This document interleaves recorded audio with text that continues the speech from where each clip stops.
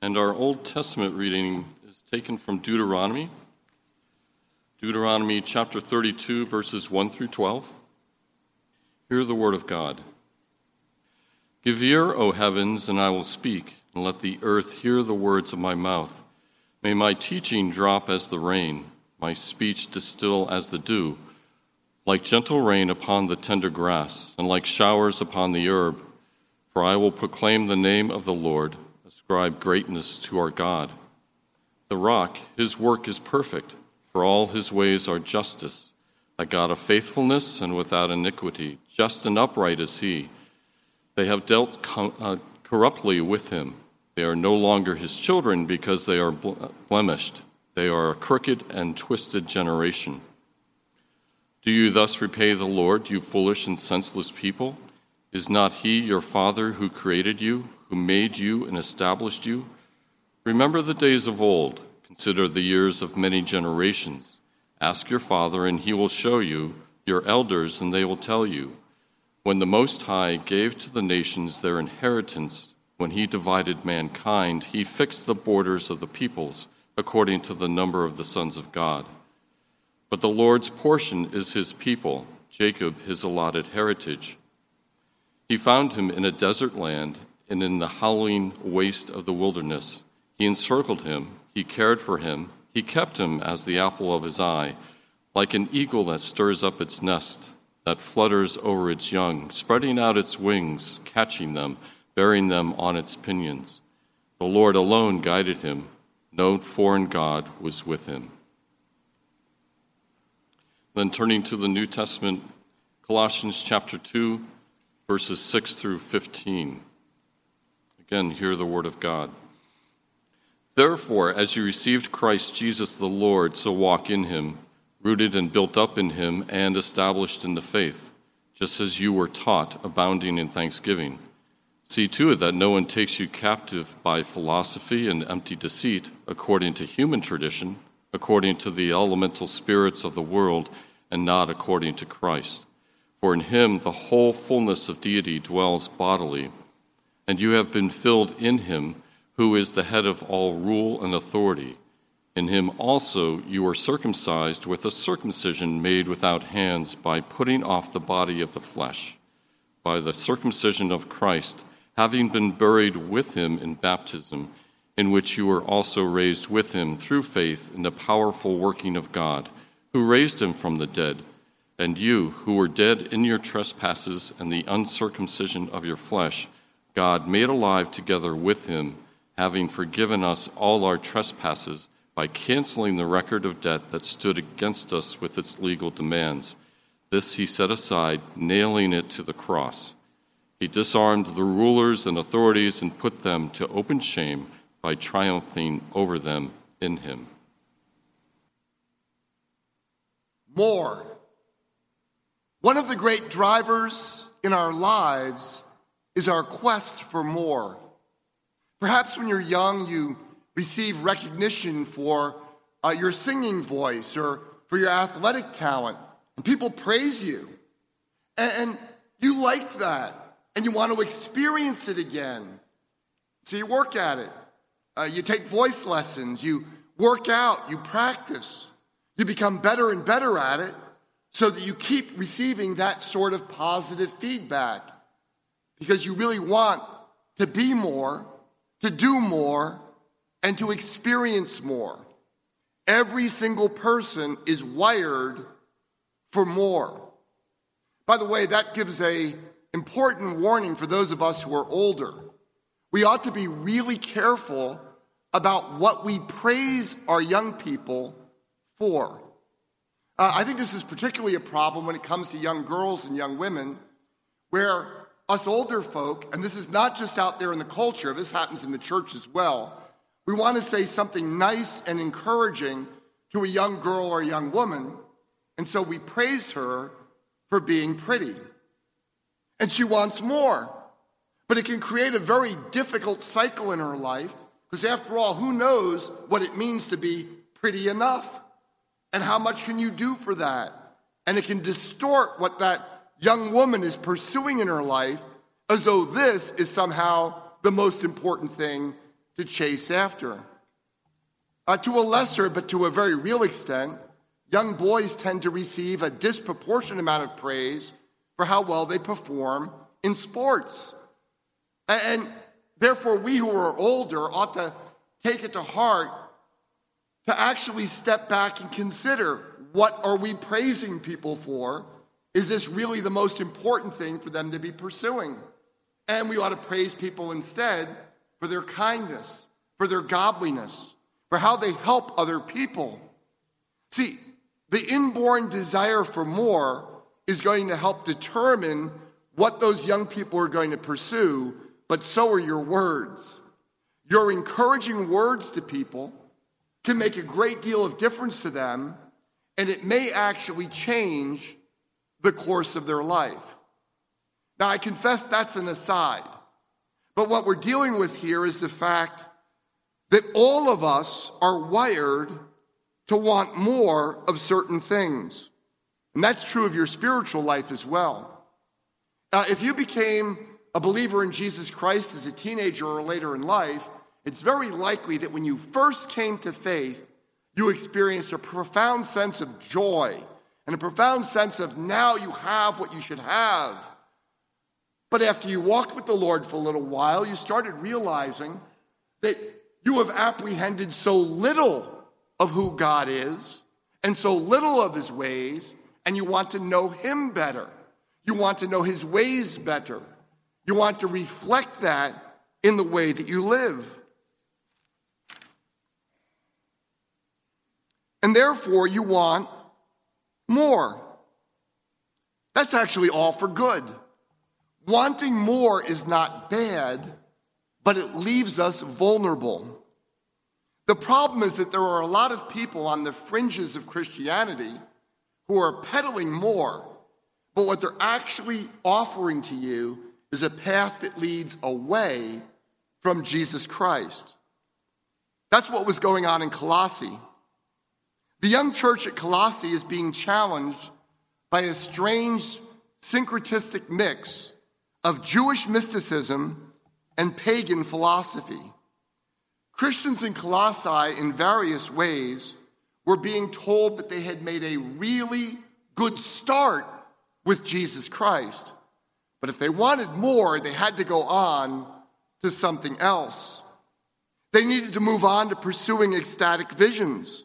Or perhaps they needed to follow some sort of rigorous asceticism which denied the world and its pleasures. That spiritual maturity would come from rejecting things that the Lord calls good. Or perhaps they would find more, the more that they were seeking, by speculating about and even worshiping angels.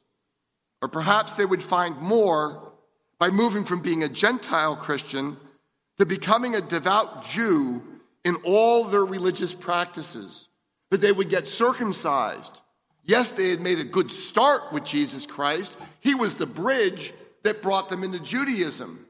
But what they would become really excited about is keeping the old covenant ceremonial law as rigorously as they could. Do you understand the temptation? See, on the surface, they all sound very different. But what they're all doing is holding out more on the grounds that you made a good start with Jesus Christ. But if you want more, you've got to move on to someone or something else. Now, there are a number of competing theories about exactly who these people were who are causing so much trouble in the Colossian church.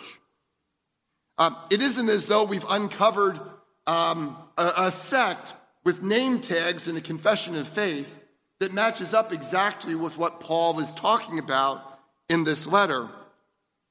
And that really shouldn't surprise us. The nature of syncretism is it takes a little bit here, a little bit there, and it blends them together as the individual or as the leaders see fit. So we're perhaps on better historical grounds, instead of thinking that there's one clearly defined set of troublemakers in Colossae, to realize that there's various types of troublemakers in Colossae, and Paul was addressing the main problems that they're bringing up, but he's actually addressing those problems in such a way that what he's teaching us could be applied to all manner of other problems of anybody who's encouraging us to get more apart from Jesus Christ. So that's actually really helpful to us, because it is unlikely in your Christian walk that you are going to be tempted by legalistic Jewish mystics, right? That's not who's going to do this. But in fact, you are going to encounter people, you are going to encounter trends that say, oh, if you really want to be spiritual, well, then you need to learn, like the Pharisees, to fast twice a week. Well, they won't say it that way, but there'll be various things they're offering you as the real key to moving from a Class B Christian to a first class, Class A Christian. And what Paul is telling us in Colossae will answer all those temptations as well. Not surprisingly, the Apostle Paul wants us to fully grasp how desperately wrong it is to think we can get more by moving beyond Jesus Christ. We're going to look at this evening's passage under 4 main headings. First, when we believe the gospel, we received Christ himself. Second, in Christ, the whole fullness of the deity dwells bodily. Third, the Holy Spirit has vitally and permanently united us with Jesus Christ. And fourth, we never move beyond the cross and resurrection. Let me give those to you again. First, when we believe the gospel, we received Christ himself. Second, in Christ, the whole fullness of the deity dwells bodily. Third, the Holy Spirit has vitally and permanently united us with Jesus Christ. And fourth, we never move beyond the cross and resurrection. We begin with the glorious and life-changing truth that when we receive Jesus Christ, when we believe the gospel, we did not simply receive something from him, we received the person of Christ himself. Look at verses 6 and 7 with me. Therefore, as you received Christ Jesus the Lord, so walk in him, rooted and built up in him, and established in the faith, just as you were taught, abounding in thanksgiving. The troublemakers are saying, you made a really good start by trusting Jesus Christ, but now you need to move on to something else. But Paul says, as you receive Christ Jesus the Lord, so walk in him. See, the Lord does intend that you will grow in the knowledge of him, that you will grow in grace, that you will grow in both faith and faithfulness. He really does want you to grow, and he is calling you to do that very thing. Yet as Paul is making clear, we do this by knowing and loving Christ more fully, rather than by starting with Jesus Christ and then moving on to something else. Our new birth is in Christ, but so is our growth in the spiritual life. If you think you can move on from Jesus to something better, you do not yet know fully who Jesus is. There is nothing better. There is no one better. There simply isn't anything else better that you could move on to.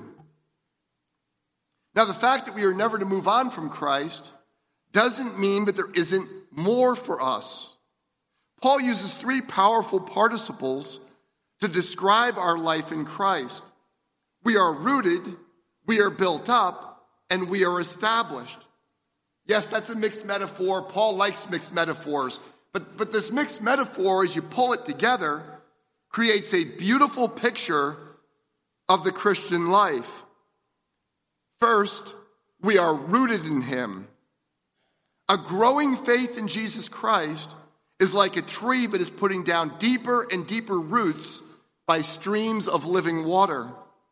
The growing root system provides stability to our lives so that we are not blown around by every wind of doctrine.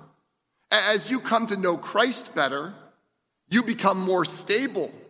You become able to withstand the storms of this life and the challenges from troublemakers like those in Colossae.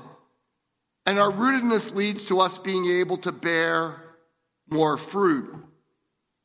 Second, we are built up in him. This is true both individually and corporately. Now, scholars have rightly pointed out the language Paul's using here of built up really does point us toward the temple. But the fact that we are living stones in God's new temple, and the whole temple corporately is being built up. But I want to suggest that this image works individually as well. You are not like a peg in a bookshelf, right? A peg that's stuck in a bookshelf never grows. It never becomes anything other than a peg. In fact, over time it wears out. You are a living stone in God's temple. And as you are rooted in him, you are also built up in him. As you come to know Christ better, you don't receive a different Christ, but you receive a fuller knowledge of him, and you experience him with greater fullness, and you become more. That's very important to remember. The sovereign God who loves you is already working on you so that you will know more, become more, and experience more. And all of this takes place because you are in a vital union with Christ himself. Third, we are established in him. The idea of this word here is that in Christ, our faith is made firm. It won't move.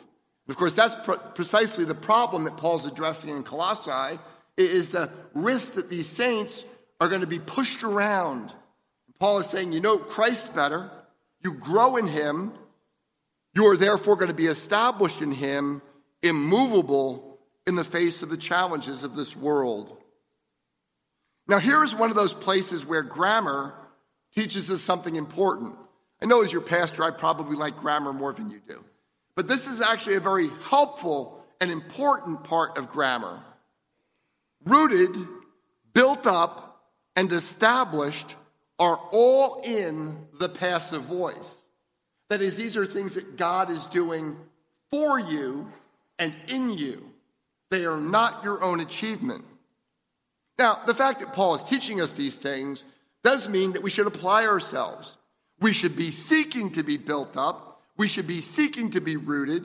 We should be seeking to be established. But nevertheless, they are not our work.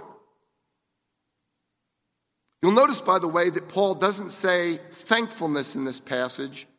He says with thanksgiving, right? So don't take the passive participles to mean you're not supposed to be active. You are to be active in your Christian life, but the strength and the growth of your life comes from God. In different contexts, Paul talks about the evangelistic ministry this way, right? I planted, Apollos watered, but God gave the increase. That's not only true out there, but that's true in your own life. God is calling you to be active, but your growth, your rootedness, and the fact that you are established are his work and his gift for you. Very fine Lutheran scholar, Paul Detterding, puts it nicely. Paul's instruction that his readers be firm in the faith is pertinent in view of the heresy enticing them, which could cause them to be uncertain or even erring rather than stable in belief. Yet, not only is the verb established in the passive voice, so is the verb taught, which in this context implies that the firmness of faith is not a quality or a virtue that they themselves can produce. Rather, Christian faith is created in them by God, and perseverance with firm faith, likewise, is the result of the activity of the one who works in them and through the means of grace, the word and the sacraments. Right, so you want to take this passive voice to heart. It's encouraging. God is at work in you. And that's actually precisely what I naturally think of when I read this passage. The words of the Apostle Paul to the Philippians. Yes, be active. Work out your own salvation with fear and trembling. Why? because God is at work in you both to will and to do. Having been saved by grace through faith, we are called to be active in our Christian walk, and we are called to pursue our own sanctification. Yet the good news is that the God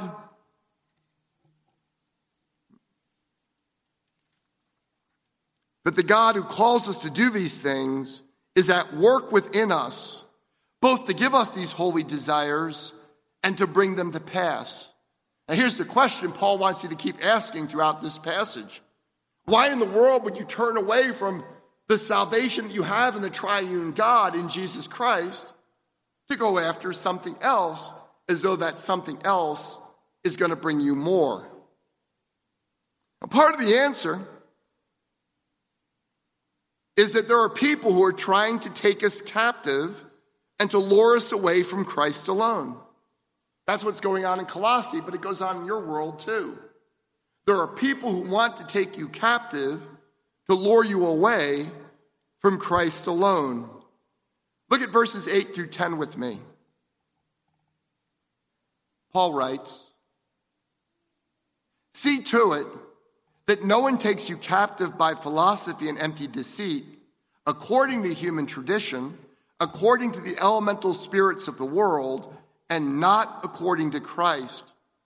For in him the whole fullness of deity dwells bodily, and you have been filled in him, who is the head of all rule and authority."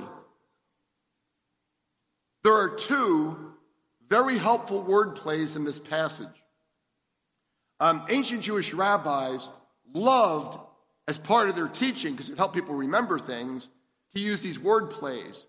When the Apostle Paul became a bondservant of Jesus Christ, he did not leave that behind in his teaching. His letters often contain these sorts of word plays.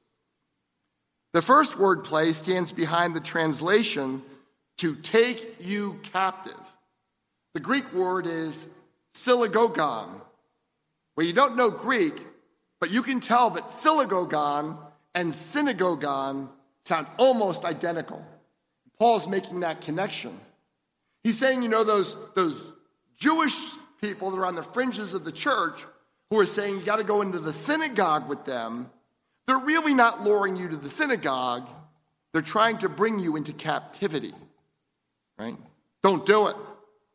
And then on a much more positive wordplay, one that comes over pretty well in English, Paul says this, "For in him the whole fullness of deity dwells bodily, and you have been filled in him, who is the head of all rule and authority." Fullness in Christ, you are filled in him. According to the Apostle Paul, everything that God is fully and permanently united to the man, Christ Jesus. Let me say that again. According to the Apostle Paul, everything that God is fully and permanently united to the man, Christ Jesus. Jesus possesses the fullness of deity, and we have been filled in him when we were united with him through faith. Those among the troublers of the Colossian church who are embracing Neoplatonic philosophy, they would have really recoiled at this idea, right? The Neoplatonic philosophy said matter is bad. At the very least, it kind of hinders you, right? Matter is bad, but Paul is driving a stake through that belief. See, after all, everything God created is good, including your bodies. Your physical body is part of what God declared very good all the way back in Genesis 1. And here he's saying, not only did God declare that is good for you, it is so good, and part of what you are is an image bearer of God, that the second person Trinity, very God of very God, has fully united with this man, so that he is the fullness of deity dwelling in him. Nevertheless, I suspect that Paul has an additional reason for using the pointed word bodily. Paul wants to make clear that Jesus Christ is a specific person. That is, when he's talking about the Christ, he's not talking about some vague Christ spirit of emanations. Sometimes in Greek philosophy, they'd actually use the word logos, right, which we get in John chapter 1 that way. There are these emanations from deity, as it were, going out. And Paul wants to make clear, this is not some vague abstract idea. This is a person. There's a man that if you were in his presence, you could touch him. In that person dwells the fullness of deity in bodily form. It is in this Christ and in him alone that we ourselves are filled with all spiritual riches. And so once again, you ask the question, if the fullness of God dwells in him and we are full in him, why in the world would we look for more in any other place than in Jesus Christ? So first, when we believe the gospel, we received Christ himself. And second, in Christ, the whole fullness of the deity dwells bodily. Now we come to a rich section, which I've tried to sum up by observing that the Holy Spirit has vitally and permanently united us with Jesus Christ. This passage reminds me, I actually mentioned this in Sunday school today, that when you read the New Testament epistles, particularly those of Paul, Paul's letters make a great deal more out of baptism than we commonly do in the North American Protestant church. I think part of the reason why Paul makes a big deal about baptism here is that the sacraments are intended to give God's people assurance. If you go back and read why God gave the sign of circumcision to Abraham, it was for assurance. That's actually true of all the sacraments. Assurance of God's love for us, assurance that we are secure in that love. And assurance was something that the Colossians very much needed right now. Look at verses 11 and 12 with me. Verses 11 and 12.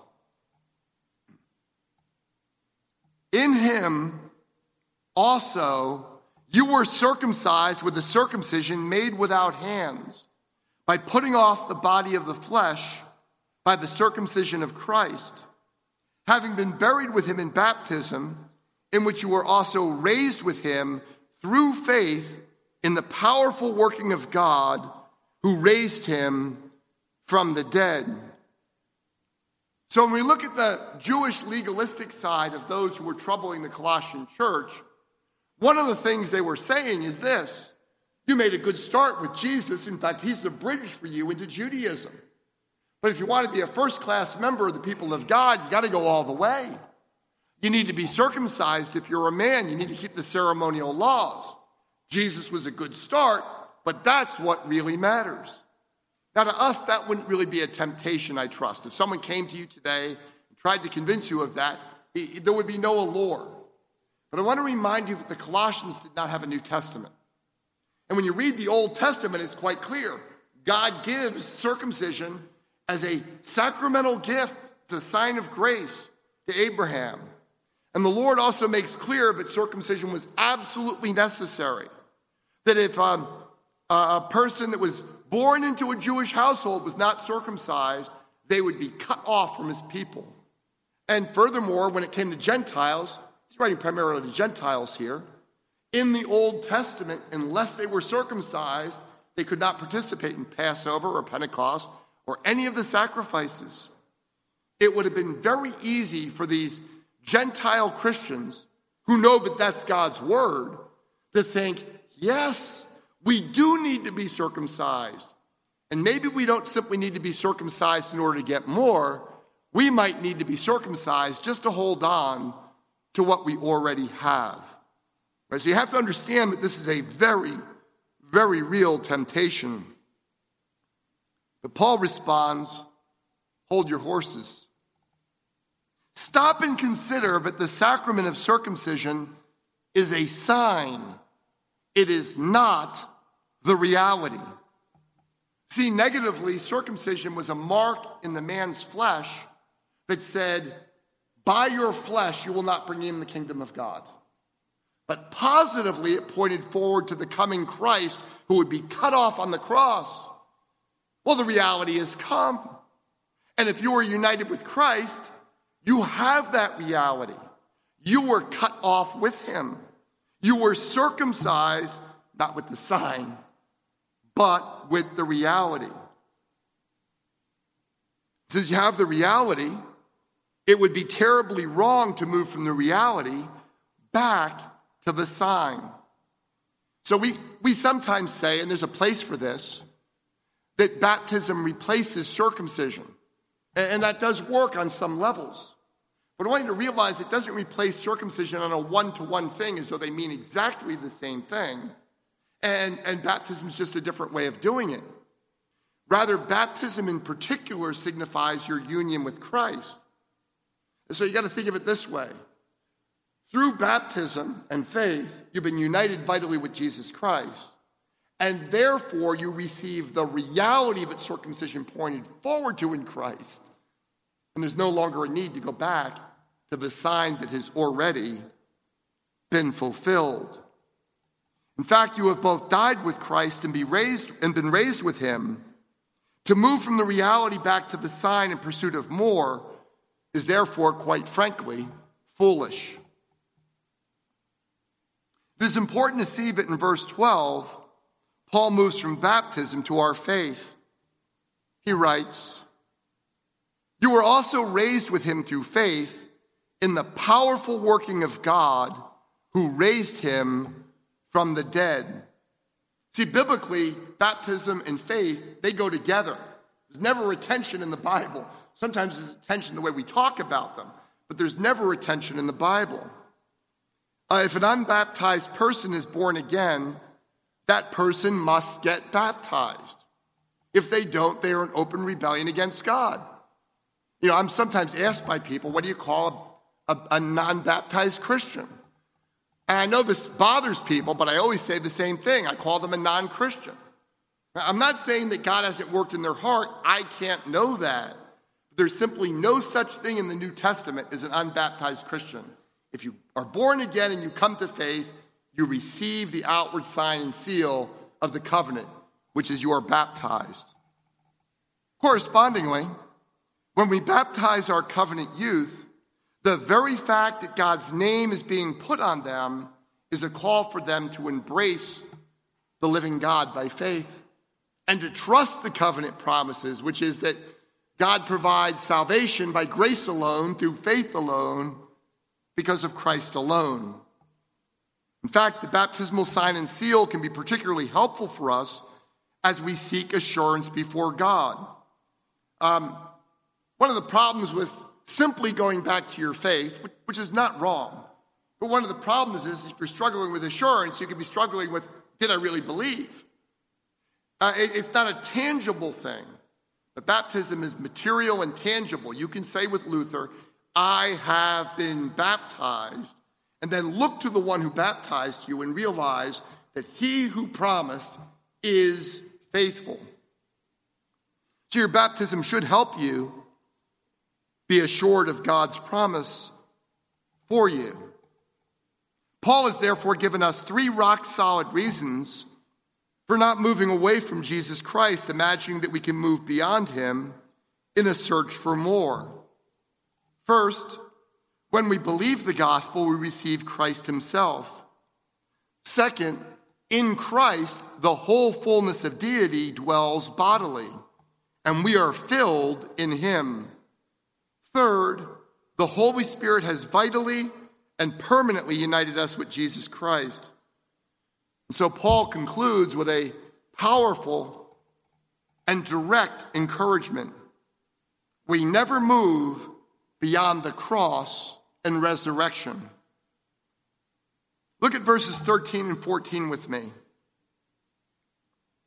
And you, who were dead in your trespasses and the uncircumcision of your flesh, God made alive together with him, having forgiven us all our trespasses by canceling the record of debt that stood against us with its legal demands, this he set aside, nailing it to the cross.